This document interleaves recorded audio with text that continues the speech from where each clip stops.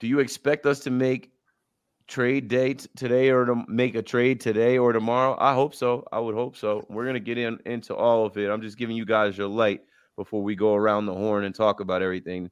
As I'm putting stuff up, Alex and Gerard, think about anything you want to respond with.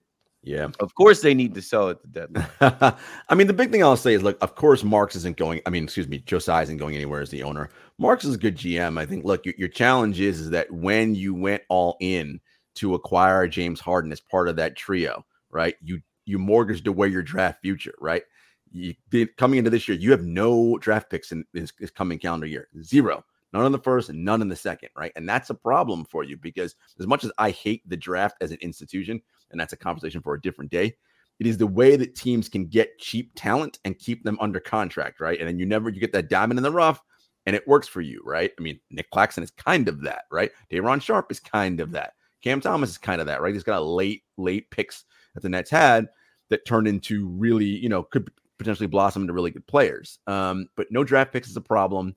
And, one of the other issues you have, and this is not about denigrating this person as a human being or anything, but you have an albatross around the team's neck with that Ben Simmons contract, because that is a, $39-40 million a year, whatever the salary is, player who you're getting zero production from. This isn't like, all right, we're getting zero production for someone making 40 mil. We can just go fill that slot with somebody else. No, that's not how that works, right? You can't do that. And when your team is structured with a salary cap and these kinds of things, you have a problem now because it's a $40 million hole that you can't fill, right? This isn't baseball where you can be like, all right, screw it, let me just go sign somebody else. No, there's no one else to sign. This is it. You are where you are because no one wants to trade for that player to move him out and then bring the matching salary in. So it creates more of a problem for you. But look, it's hope is not all lost, Nets fans. There's still a glimmering light at the end of the tunnel. Yo, T-Rexy said we can't blame the big three for being a dysfunctional organization. They left and still dysfunctional. Yeah, but we can blame everybody. There's blame all around. What I will say is, like, going off of what Gerard just said, we have the big three and we end up with Ben Simmons. Like, how does that work out? You go through the era with this, failed big three, which many call the biggest disappointment in basketball. KD and Kyrie both talked about it in their post game. They're tired of talking what coulda, shoulda, woulda happened, right? KD is tired of the hypotheticals. Like, what's the point in talking about the past? What's the point in continuing to go over if KD's foot wasn't on the line, if Giannis didn't undercut Kyrie, if James Harden didn't have the hamstring? We'll never know. But we got to move on, man. We got to move on. I mean, you do have to move on, but I will say, Keith, that is it's so huge. Those incidents are so big because you ask anybody that season, and the Celtics have come out and said it in various interviews, posts in the years that passed.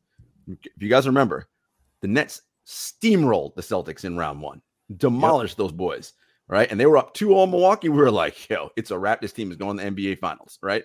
That's because you could not stop that team, the three of them. It was just literally impossible. And they played good enough defense to win. Hell, Durant almost beat the Bucks by his damn self, right? Because everybody was hurt.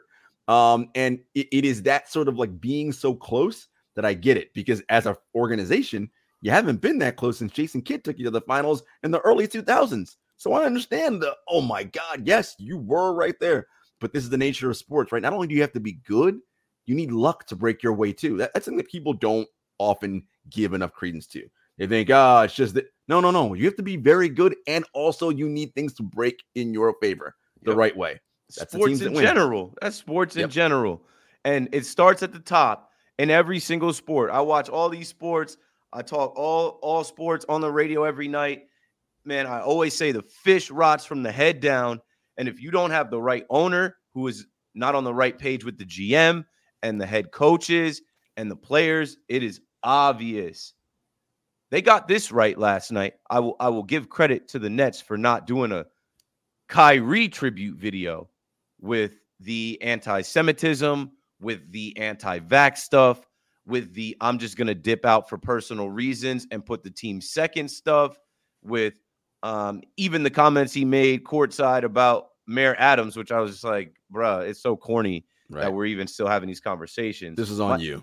Michael K, I guess the Michael K show was on or is on right now, and says that they were happy and acknowledged the Nets not giving Kyrie a tribute video last night. I don't care about Kyrie coming back and dropping 36 and dunking an alley-oop. I didn't even watch the game. I went to the Devils game last night. When talking Nets first started, I was not a hockey fan.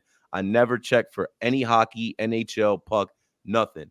I'm thankful that I picked up the other winter sport. I'm thankful that I go over there for the Black History Month celebration. It's lit, and I can watch the Devils win 5-3, and I don't have to go to Barclays Center and be miserable watching fans wear their Brooklyn Nets Kyrie jerseys. We're so lame right now. We're going out hella sad.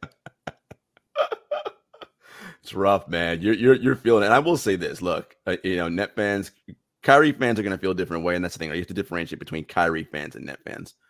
Kyrie fans are going to say, they did him wrong, this, that, and the third. But the reality is, and everybody who watched that situation knows it. Yes, there's blame to go around everywhere, but the largest chunk of the blame pie belongs on Kyrie Irving. He was the major reason why that thing imploded. Yeah. I mean, he said himself last night that he basically said himself last night, and I didn't catch all of it. I read some of it, but he said that he needs to be accountable for some decisions that he made. Yeah, there was a lot, right? Everybody else took the jab, bro. Nobody else was going on Twitter and tweeting links to anti-Semitic stuff that they hadn't actually watched. And it just all brought a lot of negative attention. It was never worth it. The 50-point games, it wasn't worth it.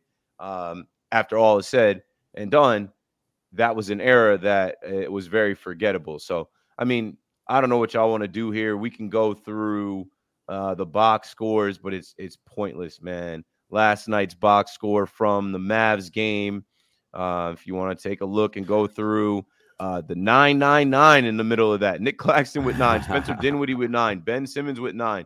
Ben Simmons says he wants to start. He wants to be a starter. When I heard him say that, I'm like, bro, shut your ass up. Like, you don't get to say anything after missing all those games for 3 months. Now you want to talk about being a starter? Like, this team sucks. Like, being a fan of this team right now is super lame, super corny. And the type of stuff that we got to deal with coming out of Ben Simmons' mouth, Kyrie's mouth, Jacques Vaughn's mouth, it's just ass. I got nothing positive to say. You're really on a rant right now. I will say this: the roster. If we want to try to get into the team and sort of what I see in terms of who you have, Bomani Jones as a phrase he likes to use with teams is like, y'all got a bunch of low spades, right? And that's essentially who is on this team, a bunch of low spades. Now, very good players who, when put next to elite players, you see, oh, now we're cooking with grease, right? Mikal Bridges is an excellent player.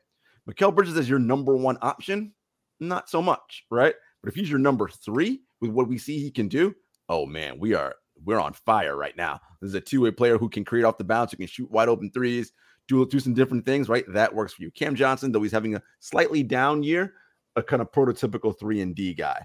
We know about DFS. We know about Royce O'Neal, right? Those kind of veteran 3-and-D guys. I mean, you seem to have every 3-and-D player in the league. In terms of your young talent, you've got Cam Thomas, who is an explosive scorer. I still don't know what else he can do besides score, but that's a valuable skill, right? Jordan Clarkson and Jamal Crawford have made millions of dollars doing that their entire career, right? Somebody who comes off the bench and literally lights the second units up on fire, right? I mean, go way back to Vinny Microwave Johnson back in the day with the 80s Pistons, right? These are the kind of players you need. Nick Claxton's a very good big. Last year was in the conversation for DPOY. Falling off a little bit this year, and he won't get as much nod because the Nets overall as a whole aren't good, but he's very good on the last year of his deal, by the way, and looking to get paid. So do you maybe let him go and keep Day'Ron Sharpe? Because Sharpe also has very good defensive numbers and looks pretty good. He's younger, and you only got to pay him $4 million, right? These are the decisions that Sean Marks has to think about right now, because Joe Tsai ain't going to want to be paying luxury tax for a team that, as we currently sit right now, is in 11th place and 20-30, 10 games below 500.